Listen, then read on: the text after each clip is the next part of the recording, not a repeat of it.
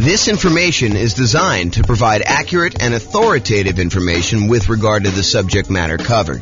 It is offered with the understanding that the presenters are not engaged in rendering legal, accounting, or other professional services. If legal advice or other expert advice is required, the services of a competent professional should be sought. Welcome to the New Haven Real Estate Investing and Real Estate Financial Planning Podcast. Learn all about investing in real estate in New Haven, Connecticut, with a combination of real estate financial planning and modeling with numbers specific to New Haven, plus syndicated, more generalized recordings of live and pre-recorded real estate investing classes. Not all of them specific to New Haven. Be sure to stay tuned after a podcast for a message from our sponsors. Well, good morning.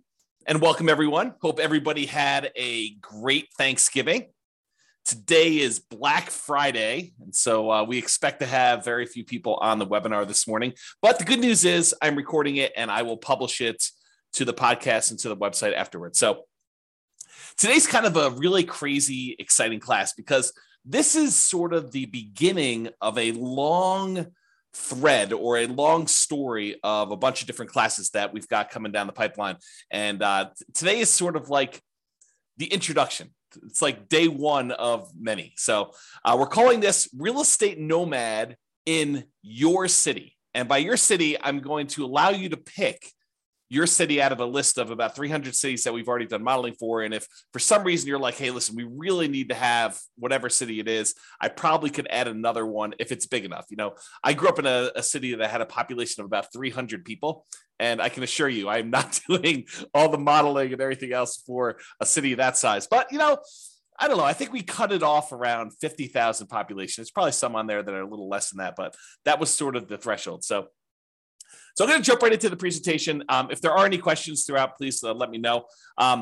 So here's what we're going to start with. First of all, before we get too far down the line, what is the Nomad real estate investing strategy? You may have seen the title and you're like, you know, what's Nomad? Never heard of that before. And so we're going to start here, but realize that just because this particular strategy isn't interesting to you, like you're like, oh, I'd never do that, or why would someone ever do that? Realize we're using this as a starting point because I think it's one of the better strategies for a lot of folks. And then what we're going to do is we're going to compare this strategy to all the other strategies that you've ever heard of in real estate investing. And I'll show you how they compare. And then you can make an educated decision as to which one you'd rather do based on the actual numbers and the details. So what is the Nomad strategy?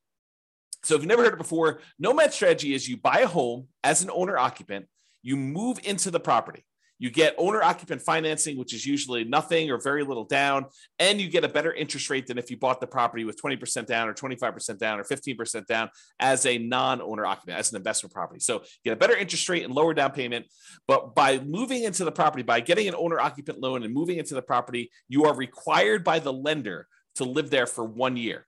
When you go and get your loan, you're going to be required to sign a sheet of paper at closing that says, I agree to live in the property for at least a year.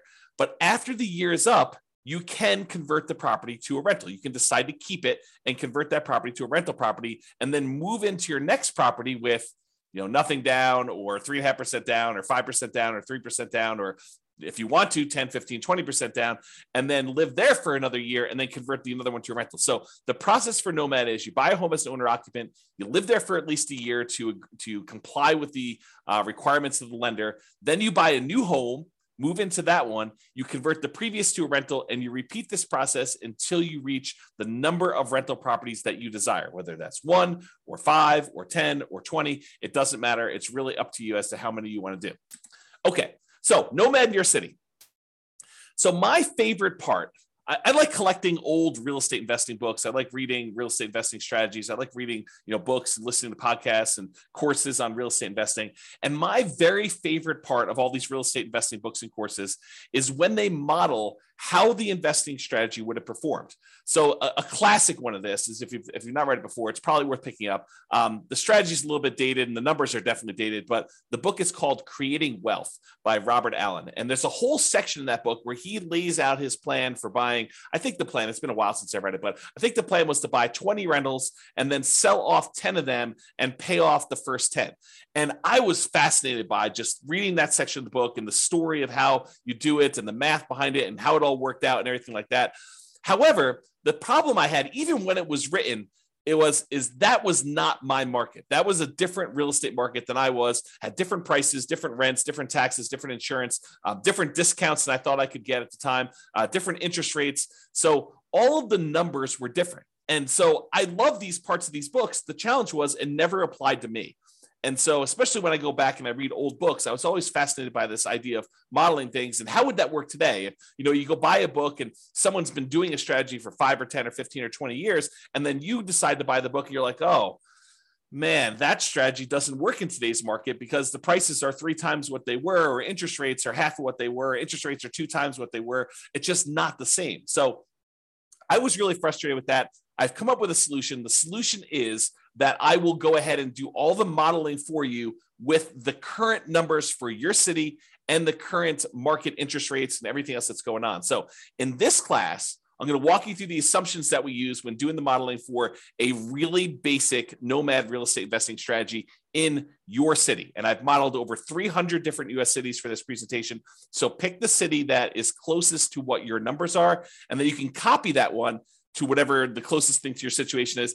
And if you need to make some slight tweaks to the assumptions to better model your own unique situation, that is what you can do. So you're like, hey, look, James is starting this guy out with $10,000 in savings, or he makes $8,000 a month in income, and I don't have that. I have $4,000 a month or $4,000 that I've saved up, and I make $9,000 a month or $4,000 a month, whatever your numbers are. You can change them to see how the assumptions change. So for modeling Nomad in your city, and I'm actively working on these pages. So if you go here and if you're listening to the recording afterward and you're like, hey, that page doesn't look the same. Yeah, I'm working on it. So just realize that the screenshots I'm showing are like of today, but realize that they may change over time. I'm going to put a direct link to each city in the show notes. But for the live version, if you're on the webinar live right now, you can go to realestatefinancialplanner.com/model. and pick your city. There are 300 US cities grouped there by state that I've done modeling for. Just pick your city from the list and select the keyword model. It's like a little button with a little orange or a yellow decahedron or something like that, a little kind of 3-dimensional shape for what we're doing for modeling. And then select your city, and you can follow along with what I'm doing today. So once you get into your city page, what you're going to want to do is you're going to want to select the link that says Baseline Nomad. There's a whole bunch of other links that I've done modeling for already, but we're not covering those today. Believe me, this one's going to be long enough. The class is going to be long enough. You're going to be like, oh my gosh, there's crazy stuff going on. But go there and click on the link for Baseline Nomad. It's located right beneath where all the podcast episodes are. And if you click on that, you'll see the page that we're primarily going to cover today with all the assumptions. And that's what we're going to focus on. So go ahead and do that if you're kind of on live, or if you're in the recording. If you're listening to this, you want to go back and do it later, you can go do it later. Just go look at the show notes later. You can go link through there. You'll get plenty of stuff from just listening to the audio if you're listening to just the audio. But if you're on live and you want to go check it out, you can. When you go to that page, there'll be 2 different versions of the page, whether you're logged in or whether you're not logged in. You can go create a free account and log in if you want to and see the logged in version. I'm primarily going to focus in on the logged in version, but if you go there and you see the not logged in version, just go ahead and create a free account, and then you'll be able to see the logged in version and do that. Okay, so today is all about the Nomad strategy and modeling the assumptions and what the assumptions are for that for all cities. So number 1, we are modeling this for 60 years. So we're starting today, and we're going to move out 60 years in the future. And you may say to me, James, I'm 70 years old. 60 years is too long. Great, go change it. Or you may say to me, James, I'm 20 years old. 60 years only gets me to 80, and I think I'm going to live to be 150. No problem. You can go change that too, okay? So all these assumptions that we're going to talk about, you can change, but I'm telling you what the assumptions we use that I use for each city so that you can see exactly what we did. I used a 20% effective income tax rate. This is not your tax bracket. This is like your overall average of all the rates, weighted by what they are, your effective income tax rate. I used a 3% inflation rate. And as soon as I say that, people are like, 3%? Inflation's like 8% right now. That's what we've been seeing. That's where you're in this period of massive inflation. 3% doesn't seem reasonable. Yeah, I know. But 3% is what the long-term average has been. The Fed has stated they want to keep the inflation rate at 2% per year, but we've been seeing historically over a very long period of time about 3%. So I used 3% just to kind of get an average for the whole thing. Of course, you could change it if you want to. Now, I've also used 7% mortgage interest rates. And if you're listening to this a year or two or three or four after, and you're like 7%, were interest rates really that high? Yes, they're about 7% right now. Actually, they've come down a little bit in the last week or so. And so the rates have dropped the tiniest bit. And I probably will go rerun these things in order to change the rates. But I modeled this like, I don't know, I think I ran this about a week or two ago, and I used 7% because that's what the rates were at the time. And as they change, I can go back through and rerun all these for all the different cities, so it'll change your number. So another thing to point out, if you're going here and you're looking at a chart and you're saying, James, you said that, X number of people or this dollar amount was true for this, realize that these numbers can change over time as I go back in and I change the interest rate so that I update it for you and whatever is going on in the current market. Okay. It does take, I want to point out, it's not like I click a button and all these things change instantly. In order for me to remake all these models and do all the math again, it takes many, many hours. So this is not something that I would, and it cripples the server when I'm doing all the computations and creating all these charts and doing all the analysis for you. So it's not like I'm going to do this change every day. I wake up in the morning and I'm like, oh, interest rates are an eighth of a point higher. I'm going to rerun everything for you. No, I'm going to wait for it to change pretty significantly before we get to that point. Okay. And then I've also used a 4% yearly safe withdrawal rate as my assumption here. Some people would argue 4% is too conservative. Some people would argue it's way too aggressive. 4% though is the idea is if you have a certain amount of money, like $1 million in the bank, invest in stocks and bonds, let's say, and you want to know how much you can, in quote, safely remove each year, safely withdraw each year to spend. This is the amount that we've defined. There's a whole, I'll do much more classes on this and you'll kind of hear about it as an idea. But the idea is that I used 4%. If you think it's too conservative, go ahead and bump it up. If you think it's not conservative enough, you can kind of crank it down and it will rerun all the math. Okay. I got to start telling you about where things change, how my calculations change based on what city you're in. So I use this idea as your target monthly income in retirement. How much do you need to be making from your investments in order for you to consider yourself to be financially independent? So what we refer to as your target monthly income in retirement. And I've got kind of two flavors of this. I've got the minimum target monthly income retirement, which is sort of like lean fire, if you're familiar with that concept, or some people just call it fire. And then the ideal target monthly income retirement, what people might call a fat fire, or like you living it up really, really well in retirement. You've got more than enough to kind of meet your total kind of criteria there. So we either look at minimum target monthly income retirement or the ideal target monthly income retirement. And these consist of, like, how do you know if you've hit that number? Well, it's all the passive income you have from things like Social Security or any pensions from like jobs or anything like that, or if you bought annuities and the annuities you have, plus all the net cash flow from all your rental properties. This is after all your property management, your taxes, your insurance, your mortgage payment, a vacancy allowance, like all that stuff. Any net cash flow from those count towards your target monthly income in retirement. Sorry, I had to take a drink. And in addition to that, your yearly safe withdrawal rate times any money that you have invested in assets, like your stock market stuff or your bond stuff or whatever it is. So a combination of all three of those things, any passive income, Social Security, pensions, annuities, those types of things, net cash flow from rentals, and then any yearly safe withdrawal rate times your invested assets. The sum of all of those combined determines whether you have achieved your minimum target monthly income retirement or you have not. So if it exceeds that, then you are financially independent. Your assets are producing enough for you to live on. If you're underneath that, then you haven't quite reached that yet. Now, the target monthly income in retirement is different for each city. And you're like, why is it different for each city? Shouldn't everybody have a target monthly income of $5,000 a month or $10,000 a month or $20,000 a month? And that is the problem, right? The problem is somebody living in, I don't know, Detroit, Michigan might have a very different monthly number than someone living in San Jose, California. Those are two very different markets with two very different living expenses. And so somebody might have a number that's like $5,000 a month living in one, and someone might have a $10,000 a month living in another or more. Okay. And so I calculate a different one, which means that everybody in each city is working toward a different goal. So you can't just automatically look at and say, oh, it takes them, 30 years to be financially independent in one city and 20 years to be financially independent in another city and say, oh, those are sort of equivalent. they're not really equivalent, because one may be like working towards $6,000 a month in financial independence, and the other one may be working toward $12,000 a month. And the property values in one may be very different than the property values in another. So because property prices vary in each of the 300 different cities, and the rents vary in each of the 300 different cities, and the taxes and the insurance, all of these things vary by city, that means that each one is different. And because of that, the income in general, and I'm sure there's lots of exceptions, right? But the income in general would vary for somebody living in those cities. You get paid more for working in California than you do in Detroit, Michigan, as just an example, right? I'm not making any judgment like calls or anything like that. I'm just telling you that they are different. And so because property prices and rents vary, income is going to vary depending on the city. Therefore, we adjust the income that you need, or that we kind of model in that city to be able to buy an owner-occupant property. So what we basically do, not going to get into the crazy math of it, but I basically say, look, the general rule of thumb, and there's lots of exceptions to this, but the general rule of thumb is we'd like to see someone spend about a third of their gross income on housing. So I says, okay, let's figure out what a typical median priced house was in that particular market, and what the payment on that typical median priced house was, based on that city's prices and taxes, insurance, and all that stuff. And then let's multiply that number by 3.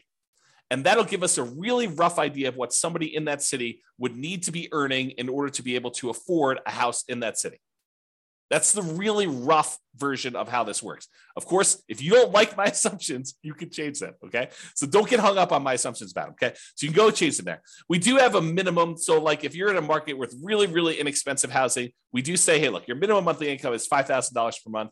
And the thought behind that for me was, you could probably, a married couple can probably go get relatively minimum wage type jobs and earn $5,000 a month in our current environment. Okay. And that may change over time. Maybe if you say, hey, James, the math you're doing here, it's not right. You should really do it this way. Reach out to me via email. And if you have a really good point, maybe I'll change it. Maybe I'll say, look, you're right. I should change that. I should do it a different way. Okay. So because the property prices are different, because the income is different, we adjust the income to be whatever that person can afford to buy an owner-occupant property in that city. Therefore, what we set the target for them to be financially independent for is that income. So if you had to earn $6,000 to be financially independent, $6,000 to be able to buy a house in that market, I'm saying, look, your target to be financially independent is to replace that $6,000 a month. And so it varies by city. So someone earning more and living in a more expensive city needs to earn a higher target monthly income retirement to be able to be considered financially independent. And someone living in a less expensive market, on the other end, earning less from their job, has a lower threshold to be considered financially independent. So that's why the numbers differ in the city that you're doing. As I've been saying this whole time, if you don't like my assumptions, you've got at least 2 options, at least 2. First, drop me an email, tell me why you think I should change it for the city. It is very possible that I don't know your city like you know it, and my number is off. And so you could say to me, hey, James, your property values for this city are really high. They should be about $50,000 lower or $50,000 higher. Please change it. And I'll go look it up and we'll talk about it. And if I say, yeah, you're right, I should do that, then we could change it and everything else in the future will be done that way. Or the other option is, and this is the one where you don't even have to contact me. You just copy the scenario for your city, the link I already gave you, to your own account and change any of the assumptions to better match your reality. You can get a discount. Great. You're buying lower price properties. You're buying more expensive. You make more. You're starting with a different amount. Awesome. You can modify any of those things to your situation and do that. That's what's great about being able to do this. I give you a starting point, but then you can model it yourself. Okay. So what income, target monthly income in retirement did I use for your city? If you're on your city's page, again, go to that realestatefinancialplanner.com/model, or I'll put a direct link in the show notes to your city, but you can go there and get that done. Under the scenario section, you can see exactly what I used for your minimum target monthly income retirement or lean fire. And it's right here. If you're looking at the video, it's right here where I blurred out the numbers. And the reason I blurred out the numbers is your numbers are going to be different. I didn't want you to just think that your numbers were automatically going to be what I showed on the screen. Okay. So you'll see this same value in their monthly income when we get to that here in a little bit. And that we'll also see your ideal, which is kind of like your fat fire number we just talked about. And if you don't like any of my assumptions, the button right above that confirm copy, that's where you copy it to your account so you could change all the assumptions and do that. Okay. All right. Just moving down that page that you're on now. Continue down the page. We next show you your net worth, and that shows you the entire 60-year period that we modeled for you. And again, yours is going to be different. It's going to have different numbers on there, but this shows you the net worth of someone doing the really basic nomad strategy of buying a property, moving in, living there for a year. When they've saved up enough for another 5% down payment, then they buy their next property, they convert that one to a rental, and then they repeat this property until they have at max the most 10 rentals. Okay. And so you can see that there. The other thing you can see on this chart is there's these little vertical, almost like flags showing you when things happened.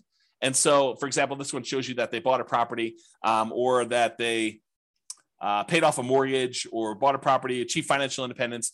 Those are what I call significant events. And they just highlight what happened and when. So you can kind of see it on a chart of a number in there. So you can all see all those numbers on there. Go look at your chart. Don't look at the one on the screen. It's shown as an example, but your city is going to be different. Right? Your ability to buy these properties as quickly or slowly as you can or achieve financial independence is going to change. So the one on the screen is just a sample. You'll notice I even blurred out what city it's for because it doesn't matter. Yours, you need to go look at yours. That's why this is all about doing Nomad in your city. Okay. All right, here's a great quote from George Box. All models are wrong, but some are useful. That's the quote, okay? Because any modeling I do here, it's not going to be 100% correct. It never can be. You know, what is the chance that appreciation is going to be exactly 3% per year and rent appreciation is going to be exactly 3% a year? Inflation is going to be 3% a year, and you're going to get a raise at exactly 3% a year. And that the return on the stock market account you have is exactly 7% a year. Or that you're going to be able to get interest rate of 7% every time you buy a property for the next 30 years or 40 years or whatever. The chance is almost zero. It's like, it's not going to happen. Okay. So does doing this strategy mean that you're going to achieve the results I've showed here? Absolutely not. Now, as I say that, realize that doing some modeling and getting an idea of like in relative terms, this strategy is probably better than this one, especially if we kind of model what we really think is going to happen in the future and a range of things that can happen in the future. Absolutely helpful, very valuable to do. So this is the idea that all models are wrong, but some are useful. So this is useful. It's probably wrong now. Okay. All right, so continuing on down the page that you're on there, each city starts with 7% of the value of the property in their market in savings. Now, why did I pick 7%? You know, James, you know that I don't have 7% saved up, or you know that I have, 100% of the property value saved up. Why'd you pick 7%? Well, I did it because we have to start somewhere.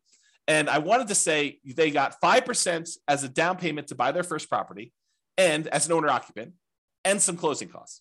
So I said, okay, let's just pick a number. Let's pick 5% of whatever the value of properties are in that particular city and some closing costs in there, maybe a little bit of slush money to kind of add in there, some reserves or something like that. So the idea is that they had 7% starting there. If you have a different number, I feel like I'm a broken record, right? If you have a different number, you can change it. If you're starting with less or more, you could go ahead and change whatever you want there. And for markets where this 7% would be really, really, really low, I said, hey, look, a minimum of $10,000. So if you don't have $10,000, if that calculation would have been less than 10K, I just made it 10K to make it that way. Okay. All right. And to simplify the modeling, we're assuming that you're keeping all of the money in a single, what I call a all-in-one account. And that all-in-one account earns 7% per year. Now, in reality, you know that you're probably going to have a checking account, maybe a savings account, and maybe a brokerage account where you kind of keep a little bit of money in your checking account, some more money in your savings account, and then the majority of your money invested in some type of brokerage account, stocks and bonds and mutual funds and whatever else you're going to do in there so that you've got kind of these three accounts. But rather than track three different accounts and then say, okay, I'm moving money from one account to another account, I just said, look, we're just going to sort of put them into one bucket and we're going to call that this all-in-one account. And we're going to say that whole thing earns 7% because maybe your checking account earns 0 or 0.1, and maybe your savings account now earns, 2%, and maybe your brokerage account earns, 6, 7, 8, 9, 10%, whatever it earns. And I'm saying, look, if we average all those together, it's probably going to be about 7%. So I just said, let's put it all in one account, make things really simple. All the money from all the rentals goes in there. All the down payments for all the properties comes out of there. Any money you've got sitting in there is kind of just earning something. So I said 7% for that. It's in this all in one. That's how it works. Now, this is really important. And a really important concept for you to understand, because we're going to get to some stuff here in a minute. Okay. If at any time during the modeling, you run out of money, where that all-in-one account goes to zero, right? Like you have negative cash flow and you're not saving enough from your job to be able to kind of hold the property or something like that. If you run out of money in that all-in-one account, we show that in what we call the default cash account. The default cash account is a magical account that keeps track of how much money you needed to add from outside the system in, okay? So it's our way of saying, look, if you ran the model the way that you set this up, and you don't have enough money to do it because you have negative cash flow, or you had this, some type of drawdown, or whatever happened there, and you ran out of money, this is the account where we track how much money you ran out of and how much you needed to add it. So that's sort of the model. We're going to talk about this here in a little bit, because this is sort of like, if you're in a market where it's really, really hard to make properties cash flow, especially if you're only putting 5% down, you're buying these properties as a Nomad, then you may run out of money. And then we want to keep track of how much money in addition you needed in order to do this. And there's other things we're going to do in future classes. We're not going to do it in this class. I wanted to give you like a baseline and make everyone as close to apples comparison as I can, realizing that every market's different. Every market has different prices, and you got to kind of change some stuff up. So I tried to make it as close to possible as we do this, but realize that they're not all the same. And so when we do variations and we do this different modeling, and you kind of see certain accounts losing money or needing more money or something like that, that's what we're going to get to. And I'll show you some charts here in a little bit. Okay, just moving down the page, it shows you two different charts. Shows you the all-in-one account, which most of the cities are going to show this a similar curve, where you start off with very little money, and as you put the payments down there, the account balance drops. But then eventually you get to the point where you've stopped buying properties, or you have a lot of cash flow, and it's not a money issue anymore, and your account balance continues to grow and kind of continues to grow exponentially up like this. But then some of you are going to have this default cash account where you ran out of money and you needed to add more money to the system. And this one shows you that over, about 20 years or so, you needed to add $25,000 to the system in order to do the model. So you'll be able to see that all in your particular city, okay? All right, continuing on with accounts. So below the chart, it shows the starting assumptions for the account and how much we assume you started for in your city. So it shows you the name of your account. The blurred out thing that I'm showing you that I circled is how much you're starting in your account balance. And again, that's 7% of the property value. That's what we use as a default, with a minimum of 10K. And then what the return is at the start, the 7%. And then we also put in here this kind of like what your asset type is. And the only place this is really used, at least right now, is in when you're doing your asset allocation. When you want to say, James, what percentage of my net worth is in real estate? What percentage of my net worth in stocks? Or what percentage of it is in bonds? You can do that with the software. And so what we said is this all-in-one account, we've classified that as sort of stocks. Even though in reality, as we talked about, it's probably a little bit of that is really your checking account, a little bit is probably your savings, and really the majority of it is probably stocks. We just said, look, this is all stocks, and we just kind of label it that way, okay?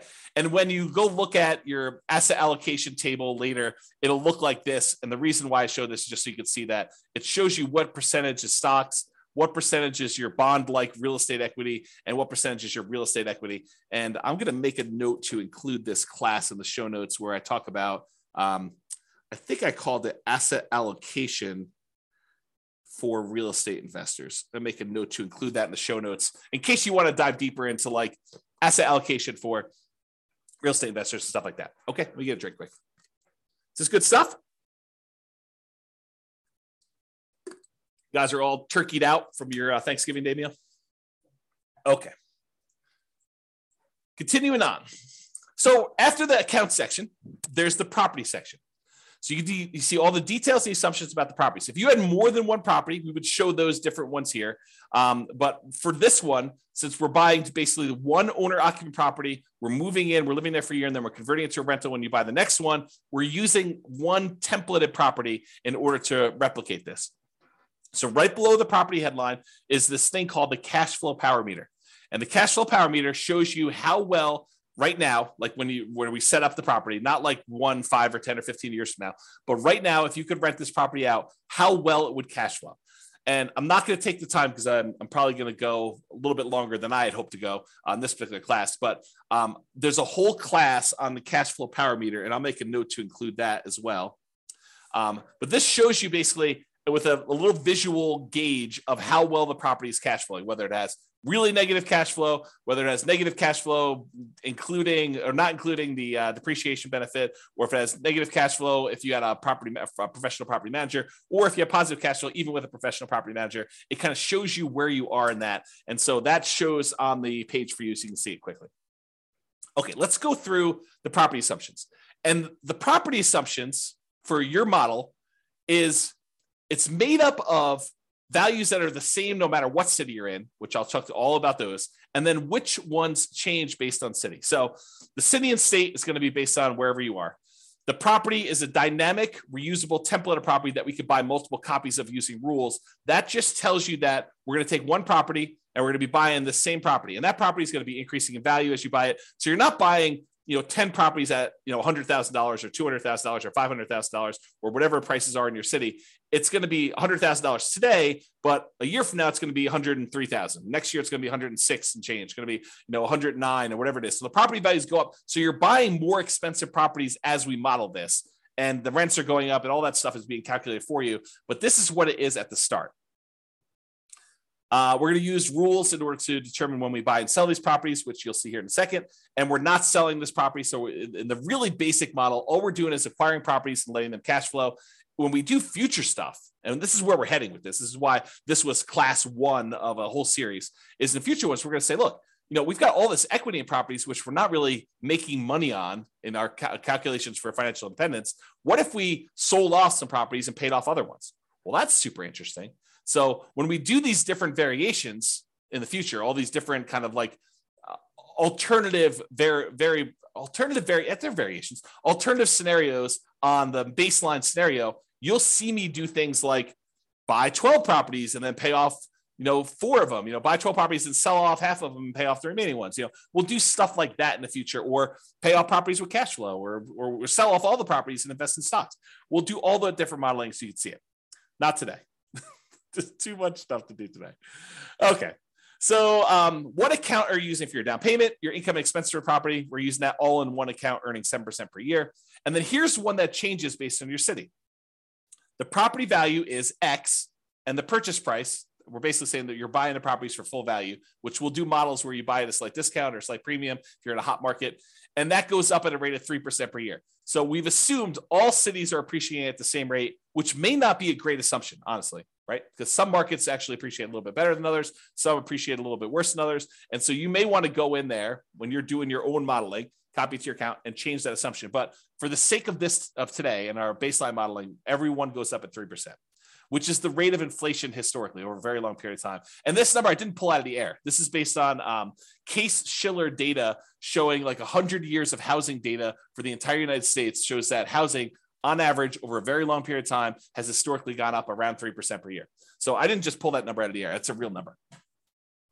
Down payment, 5% of purchase price for down payment. And then I assume 1% of the purchase price in closing costs at the time of purchase. So you got those two in there for the assumptions. I've also assumed that you were unable to negotiate with the seller to get the seller to pay any of your closing costs. In a really soft market, you may be able to get a seller to pay some of your closing costs. In a really hot market, it'd be really hard to do that. Page 2, property assumptions. Okay. 7% is the mortgage interest rate with a term of 360 months. So 30-year fixed rate, 7% mortgage interest rate. And a week ago, that was probably a really good number, a little bit more than a week ago. But today, it's probably a little bit lower than that, right? It's probably in the high 6s. And so I'll change those. And if you go and you're listening to this recording, it may be different by the time you get there. But it doesn't vary by city. I want to point that out. All the interest rates for all the cities that we're modeling are all the same. Because you put less than 20% down, you have private mortgage insurance, which I'll make a note to put in the private mortgage insurance class in the show notes. So you guys will have access to that in case you want to look at it. So private mortgage insurance at a rate of 0.85% of the initial loan amount until the loan to value drops below 80%, and then it falls off. So we're assuming you're getting a conventional type of loan where the PMI drops off at 80%. Now, this next one does change for your city. X dollars per month in rent, but rent increases at a rate of 3% per year. So your city is going to have whatever rents are for your city. And again, if you're like James, your numbers are off, let me know or change it yourself and you can go do that. But I use rent data from a source. So I actually pulled rent data. This is not me just arbitrarily picking a number. And it's not me saying, hey, I'm using the 1% rule or 2% rule or 1.5% rule or 3% rule or whatever. I'm not using rules of thumb. I'm actually using data. Okay. Next one, 3% of the monthly income is the assumed vacancy rate. I didn't pull vacancy rate data. You could argue that maybe I should have, or you could say, hey, look, if you're doing property management correctly, you're starting at least 60 days in advance of your property going vacant before you find your new tenant. You're requiring notice. You're doing all the things that we normally teach you in the property management class. A 3% vacancy is probably your target anyway. Okay. Ideally, we're trying to do 0%, but in reality, if we're going to stay about 3%, that's pretty good because you have unexpected things come up with tenants, right? So 10% of the monthly income is the assumed maintenance rate. You could argue that's low. You could argue that's high, depending on types of properties you're buying. But it's the same for every city. Changes by city, X% of the value of the property each year is the assumed property taxes rate. So I did go look at what property taxes rates were per city. This honestly is one of the numbers that I'm less sure about. So if you're looking at these numbers, you're like, James, that's really off for our city. Let me know. And I would be much more inclined to change that than some of the other ones, which are based on data I have. I did use this data, but I don't like the source of this data. I guess I'll say it that way. Based on the initial value of X, that's about Y per year in property tax at the start, and it changes as the property changes value. So your taxes will increase as your property value goes up, which is how it works in reality. And then this also changes by city for your property insurance rate. Oh, I was talking about taxes when I was really thinking about insurance. Both of them are the same though. They both vary by city, and I had sources for both of them. And so if you think either the insurance or the taxes are different, let me know. But they do vary and they increase over time with your city stuff. This is a residential property, and 15% of the purchase price is considered the value of the land. So we're assuming you're buying detached single-family homes or townhomes type properties where you have land and only part of the value is actually depreciating. I'm not going to get into all the tax stuff here, but that is the assumption that we use for that. If you want to change that, you can change it in the thing. Then underneath all these, those are the assumptions for properties, by the way. Then underneath all these assumptions are the return quadrants. And I'll put a link in the show notes. I already know to do this for you. I'll put a link in the show notes for the return quadrants and walk you through what all these different ones are. But these are really easy ways for you to see your overall return you're earning on a property. And this is a snapshot for like right now when you go to buy the property. It shows you the amount you're earning in dollars from the 4 different areas: appreciation, cash flow, debt pay down, and the tax benefits. And then it shows you the total. And then it shows you your return on investment, how much you had to invest and what your return on investment was for those 4 areas plus the total. And then I went and I did the one where you include reserves, because if you're doing analysis, you really should be including reserves in your analysis. And so I have a whole class on that. It's called Everything You Learn About Deal Analysis is Wrong. And it's all about the return quadrants where we take into account reserves. I'll put a link to the show notes for that class too, but I'll do more. I'm going to be doing additional classes on these in the future. So if you're like, hey, look, I can't go watch the other one, just pay attention to the future episodes and I'll get to them eventually. It's just, there's so much to do, so much to do, and a limited amount of time to do it. So I'll get to all those, but that's what's going on. So this will show you all the return numbers for that city, for that property. And it gives you an idea, and with that financing. So it gives you a quick glance at how these properties are performing and what they look like. So go look at that on your particular city and you'll see it. Okay. So for scenarios, we've got accounts, which is that all-in-one account that we made here, and the default cash account. The properties, which in this case is one template property that we're going to buy multiple ones of. And then we have these things called rules that we use to manipulate accounts and properties. And so here are the rules. The first rule is you buy a property when the account has a down payment, and it will show you a chart showing you when you bought properties based on this. And you can ignore this one on your screen. Go look at the one on your city to see exactly when you're buying properties on this. But it shows you how many properties you bought each month that you bought a property. Okay, so the rule runs, this particular rule, buy a property when the account is down payment. And I did a class, must have been just before Thanksgiving, where I did a class and I went through each of the rules. So go watch that on the website. It's up now. So just go to Real Estate Financial Planner or go listen to the podcast episode of that one. And I walk you through all these different rules and when to use them. But this rule is the rule for buy a property when the account has a down payment. It runs for the entire scenario. So it's running for that whole 7 to 20 years, but it stops when you buy 10 properties. So realize that it's still running, but you're just not doing anything productive with it. So the rule will buy another copy of that template property, the one that is the Nomad property for whatever city you're in, whenever the all-in-one account earning 7%, has enough for a down payment and closing costs, plus at least 6 months of reserves for all the properties owned. So we're saying, look, once you get to the point where you have another 5% down payment, plus some closing costs, plus 6 months of reserves on all the other properties that we currently own, then go ahead and buy another property, buy another copy of this property. And it's buying one that is, more expensive because as time goes on and rents have gone up a little bit. Okay. It also checks your debt to income ratio to make sure that you're below 45%. So it verifies that you have 45% debt to income when you buy that property, and it checks that for you to do that. And then it will only buy 10 properties maximum. If you sell any, by the way, we don't in this model, but if you do sell any, then realize it will try to replace them. So if you're buying a property and selling properties and doing that stuff, this rule, if you keep it running, will try to replace the properties that you sold. The next rule is paycheck and personal expenses. So this is a chart. Yours will be very similar, where it's showing you the red line is what your paychecks are, and then your personal expenses, including real estate, is shown in this orange. And so I'll have to do a whole nother class just explaining what's going on in this chart, because there's a lot of really cool stuff happening here. But this is shows you what it is for there. And then here are the assumptions for this rule. So as a default, we're trying to say, look, you're saving $1,000 a month. And some people are automatically like, what, $1,000 a month? I only make $3,000 a month. There's no way I'm saving $1,000 a month. And someone who's earning $20,000 a month is saying $1,000 a month. Yeah, that's nothing, right? So I had to pick something, and you can go change the assumptions, but I had to pick something. And so I picked $1,000 a month as a default starting position for everybody. So this rule runs for the entire scenario. You're depositing both your paycheck and you're pulling your expenses out of that same all-in-one account. Both the paycheck and personal expenses will increase with inflation. So the amount you earn from your job goes up with inflation. The amount of your expenses goes up with inflation. Your housing costs goes up with whatever the property values are, interest rates, and all that payment stuff. So not technically with inflation, but it's something that looks a lot like inflation. Changes to so this actually varies based on city. The gross paycheck that you have varies based on city. And it is why we talked about before with that target monthly income retirement, being able to afford a house in that marketplace. And we've assumed a tax rate, the effective tax rate of 20% on your paycheck. That's another assumption. If you think, hey, look, my tax rate is much lower, much higher, you can go ahead and change that. And then your net paycheck after taxes is whatever it is, that gets changed based on where you are, what city you're in. And then whether or not this paycheck continues after you achieve financial independence, in this case, it gets removed. So the idea basically is, once you get enough assets where you have enough income coming in from your assets that you no longer need to work, then stop working.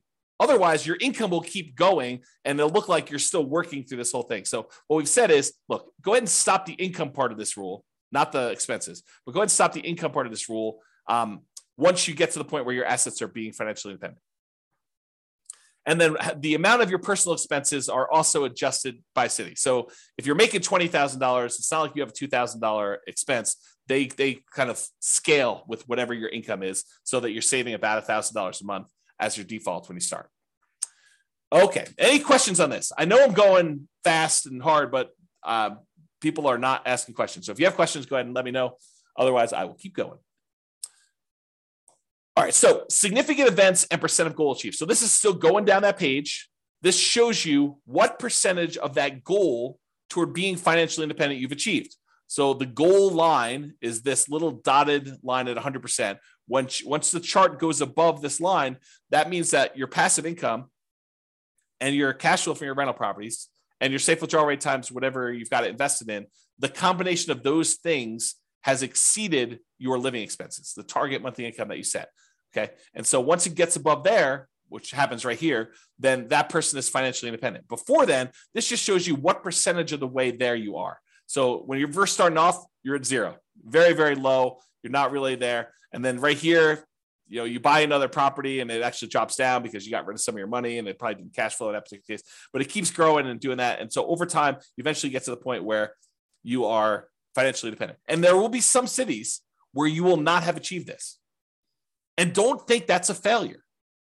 That's not that you failed, because you still have accumulated in the overwhelming majority of cases, a huge net worth. You have a whole bunch of equity and properties, which equity and properties doesn't count toward this calculation, right?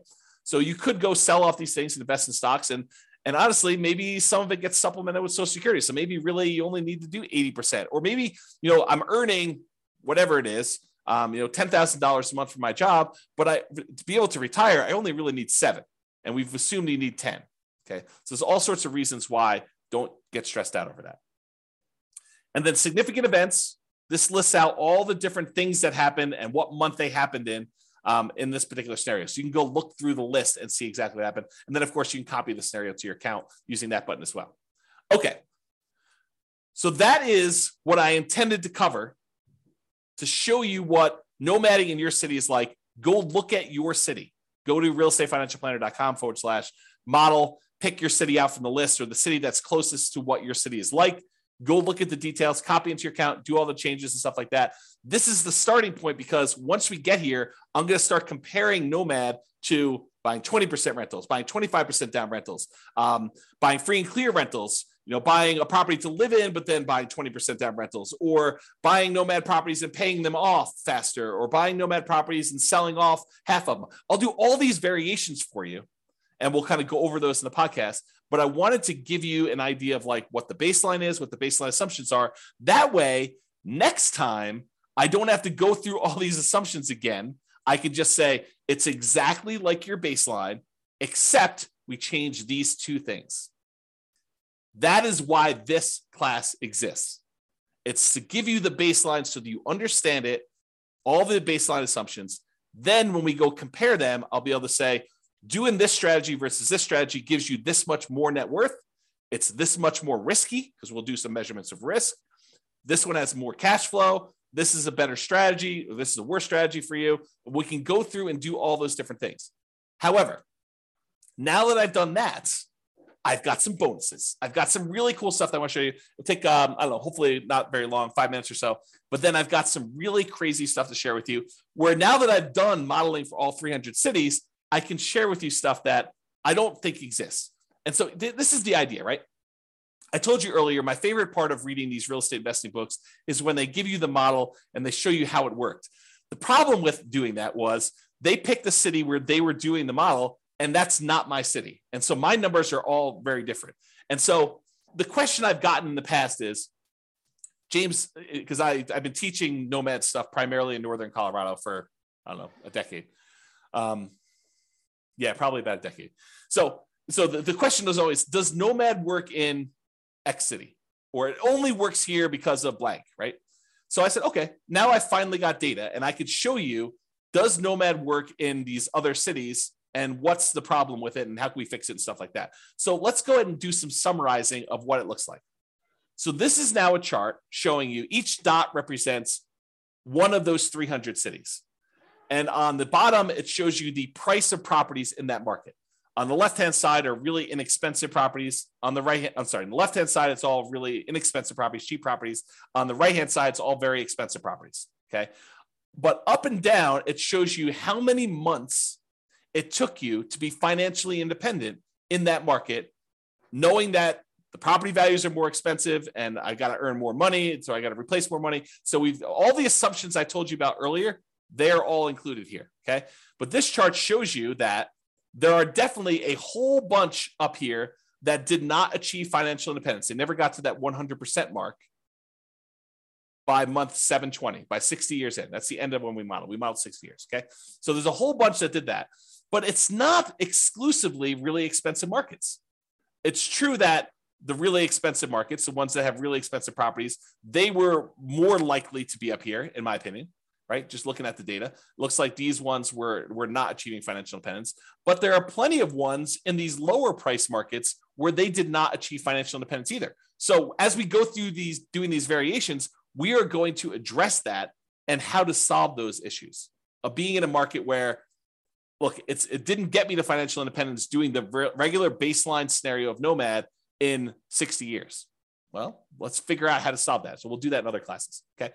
But also to point out that just because it didn't get 100% of what the income you were earning and replace that doesn't mean it was a failure. And I'll show you here another chart that shows you net worth and how net worth is pretty extreme in some of these markets. And so just because you only have a net worth of whatever, $3 million, $5 million, doesn't mean you failed, right? This is still a really good strategy. And then you may have to do some other things or kind of readjust or whatever it is there. But I wanted to show you that there's a whole bunch of these that achieve financial independence. There is a slight skewing where in these less expensive markets that they achieve it faster. In these more expensive markets, they achieve it a little slower. But part of that is when you only have to achieve a goal of $3,000 a month, because that's what your target monthly income retirement is, or $5,000, whatever the minimum was, then it's easier to achieve in some ways. So because the prices of houses gets more expensive, it means you need to achieve a higher level of standard of living in order to be financially independent. So I just wanted to show you this kind of summary chart showing you how Nomad has performed in all these different markets. And then if you want to drill in, go look at your city, because that's what we did. So each one of these dots is one of those cities that we got to put up there. Okay, so that's there. Now, just because I can, primarily, I want to show you that you can highlight any state's number. So if you're like, hey, how does my state look? I just pulled up one state, happens to be Colorado, because that's where I live.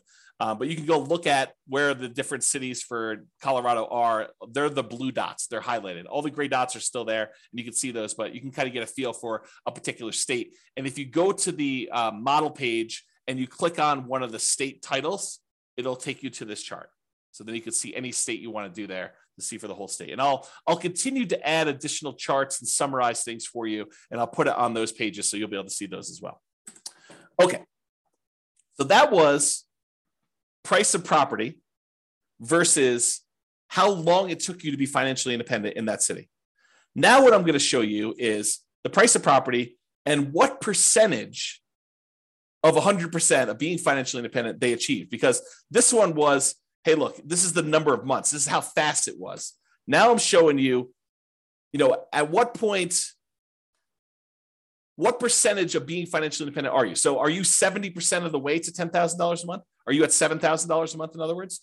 And so this one shows you the same type of data, price of properties, really cheap stuff on the left, really expensive stuff on the right, and then what percentage of it you were at the end of our modeling at 60 years. Because there's a whole bunch where they achieved their goal, which I'm ignoring. Anything over 100%, I just said, look, you achieved your goal. I'm not going to look at that percentage. These are all the ones that didn't quite achieve it. And a whole bunch of them were a significant way there.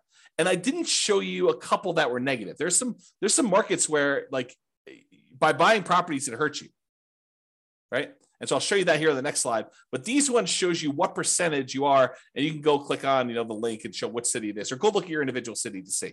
But not all of these are like complete failure. It's like these ones, they had 80% of their goal. These ones hit between 60 and 80%. These ones are a little smaller, 40%, 20%. But you can get a feel for that.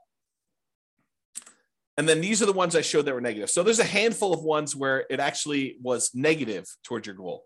You had negative cash flow on your property still, even at year 60. So there's 1, 2, 3, 4, 5, probably 5 out of 300 or so were really bad markets. And those markets we'll have to do stuff about. And I will give you a hint. I think most of those are in California. Not judging, just saying very expensive market. All right, so this is the chart where I'm showing you, same idea, net worth though, on this axis. So this one shows you that there's really cheap houses, really expensive houses, and this is the net worth. Now, I want to point out to you, there are some of these where you end up with almost $1 billion at the end of 60 years. $1 billion. They're outliers. There's, a couple over 500,000. I'm sorry, 500 million, not 500,000. So it's really hard to see what's going on down here. So because of that, I'm going to ignore all the ones above 100 million. Okay. So this is the chart showing you all the different cities, what price houses are in those markets, and then what their net worth was, including all the stuff in their accounts, so the stock market account that they've got, and then all the equity they have in their properties. Those two combined are calculated for net worth, and it shows you what their net worth were. So even if you had a scenario where you didn't quite reach your goal of having passive income enough to be financially independent, but you had a net worth of $20 million, is that enough? I think for most people, that's enough, right? And if it's not enough for you, then go look at your city and make adjustments. But, a lot of the times we look at this thing, we say, oh, they failed. They didn't achieve 100% of their financial independence goal. But really, they've got $14 million worth of real estate. Well, maybe that's enough, right? Like, depending on what your situation is, what you need, especially if you're 80 years old and you've got $10 million left. you might be able to decline the value of the assets you have, like to dip into the principal of your assets and spend those as you go. Because the other model, in theory, is not depleting your assets, right? It's passive cash flow so that you're not dipping into the value of the real estate or anything. Okay. All right. So that was net worth. Now, this is the one where I was like, okay, show me how much people run out of money based on home price. So really cheap homes over here, really expensive homes over here. This is how much negative that like default cash account, the one where we measure how much you had to put into an account in there. So this measures how much you had to put in to do that. So there's a whole bunch that were zero up and down the price range. It tends to be the cheaper properties that you don't have to put money in though. As you get into much more expensive properties, those you tend to have to put more money in. Okay. Now it's hard to see because some of these cities need to add a lot of money. So like these ones down here. So let's zoom in. But before we do, let's kind of poke at California a little bit. I love California, right? But let's poke at them a little bit. The ones in blue are all the California cities. Do you notice a pattern? A lot of the California cities, not all of them, but a lot of the California cities are the ones that required a lot of extra money. So we're going to have to do some things to solve California issues, right? We'll kind of address those things. But a lot of the other ones were not California, and so they didn't have that issue. But I'm zooming in now, same thing, how much account balance, and I cut it off. I said, look, if you had to put in more than $1 million, I just cut those off just to kind of zoom in a little bit. And you can see there's some that need a significant amount of money, based on much higher prices. Anything under, I don't know here, 300,000, 400,000, a lot of those markets you need to add very little, if anything at all. And if you zoom in even more and say, look, let's cut it off at 200,000, you can see there's definitely some outliers here where you need to add some money. And we can talk about solutions for that and how to deal with it and saving up longer. And there's lots of different things we could do to solve this problem, which we'll get into in future classes. But I just want to show you the data today. And then here's the line where a lot of them need zero or very, very small amounts. Okay. That's the majority of the data there. Oh, and I just pulled up California of the small end too. So like zooming in just to 200K, it's still a lot of the California stuff, even when we just get down and we're looking at the 200K or less numbers in there. So this turned into a California bashing session, but it wasn't intended to. It's just we're going to need to solve some California issues, which I think California knows that. Not like California has it. I'm digging myself a hole here. I love California. That's all I'm going to say. So you guys know what I'm talking about. All right, so let's wrap this up. So you can see the detailed assumptions for the baseline Nomad scenario in your city. There's other ones there too. If you want to go look at those, you can kind of jump ahead in the curriculum if you want to, but I'll cover a lot of those. If you don't like any of my assumptions, let me know and you can change them. So either way. And as I said, this is just the beginning. Okay. We've already started modeling variations on this, and I plan to add dozens of additional ones to compare how making changes to this baseline plan or trying a completely different strategy will perform in your city with your city's numbers and your specific situation. So stay tuned for those future classes. In the meantime, feel free to explore the stuff, realestatefinancialplanner.com/model for your city. And that's what we'll do. That's all I've got, folks. Any questions, any concerns? I know I went fast. Anything coming up? Okay. Well, if I got nothing, I'm going to get off because I'm going to go grab myself breakfast. This is the day after Thanksgiving, and I'm going to enjoy a leisurely breakfast this morning. But I want to make sure I got this out for you guys. So hopefully that was good. Thank you all for coming. I appreciate it. Thanks for listening on the recording. I will talk to you all soon. Bye-bye for now. With home prices up, mortgage interest rates up, and rents up, but not quite enough to counteract the higher prices and interest rates. Cash flow on rental properties in New Haven is harder than ever. Book a call with the Real Estate Financial Planner to apply our proprietary 88 strategies to improve cash flow on your rentals. See the show notes for a link to schedule your call and improve your cash flow today.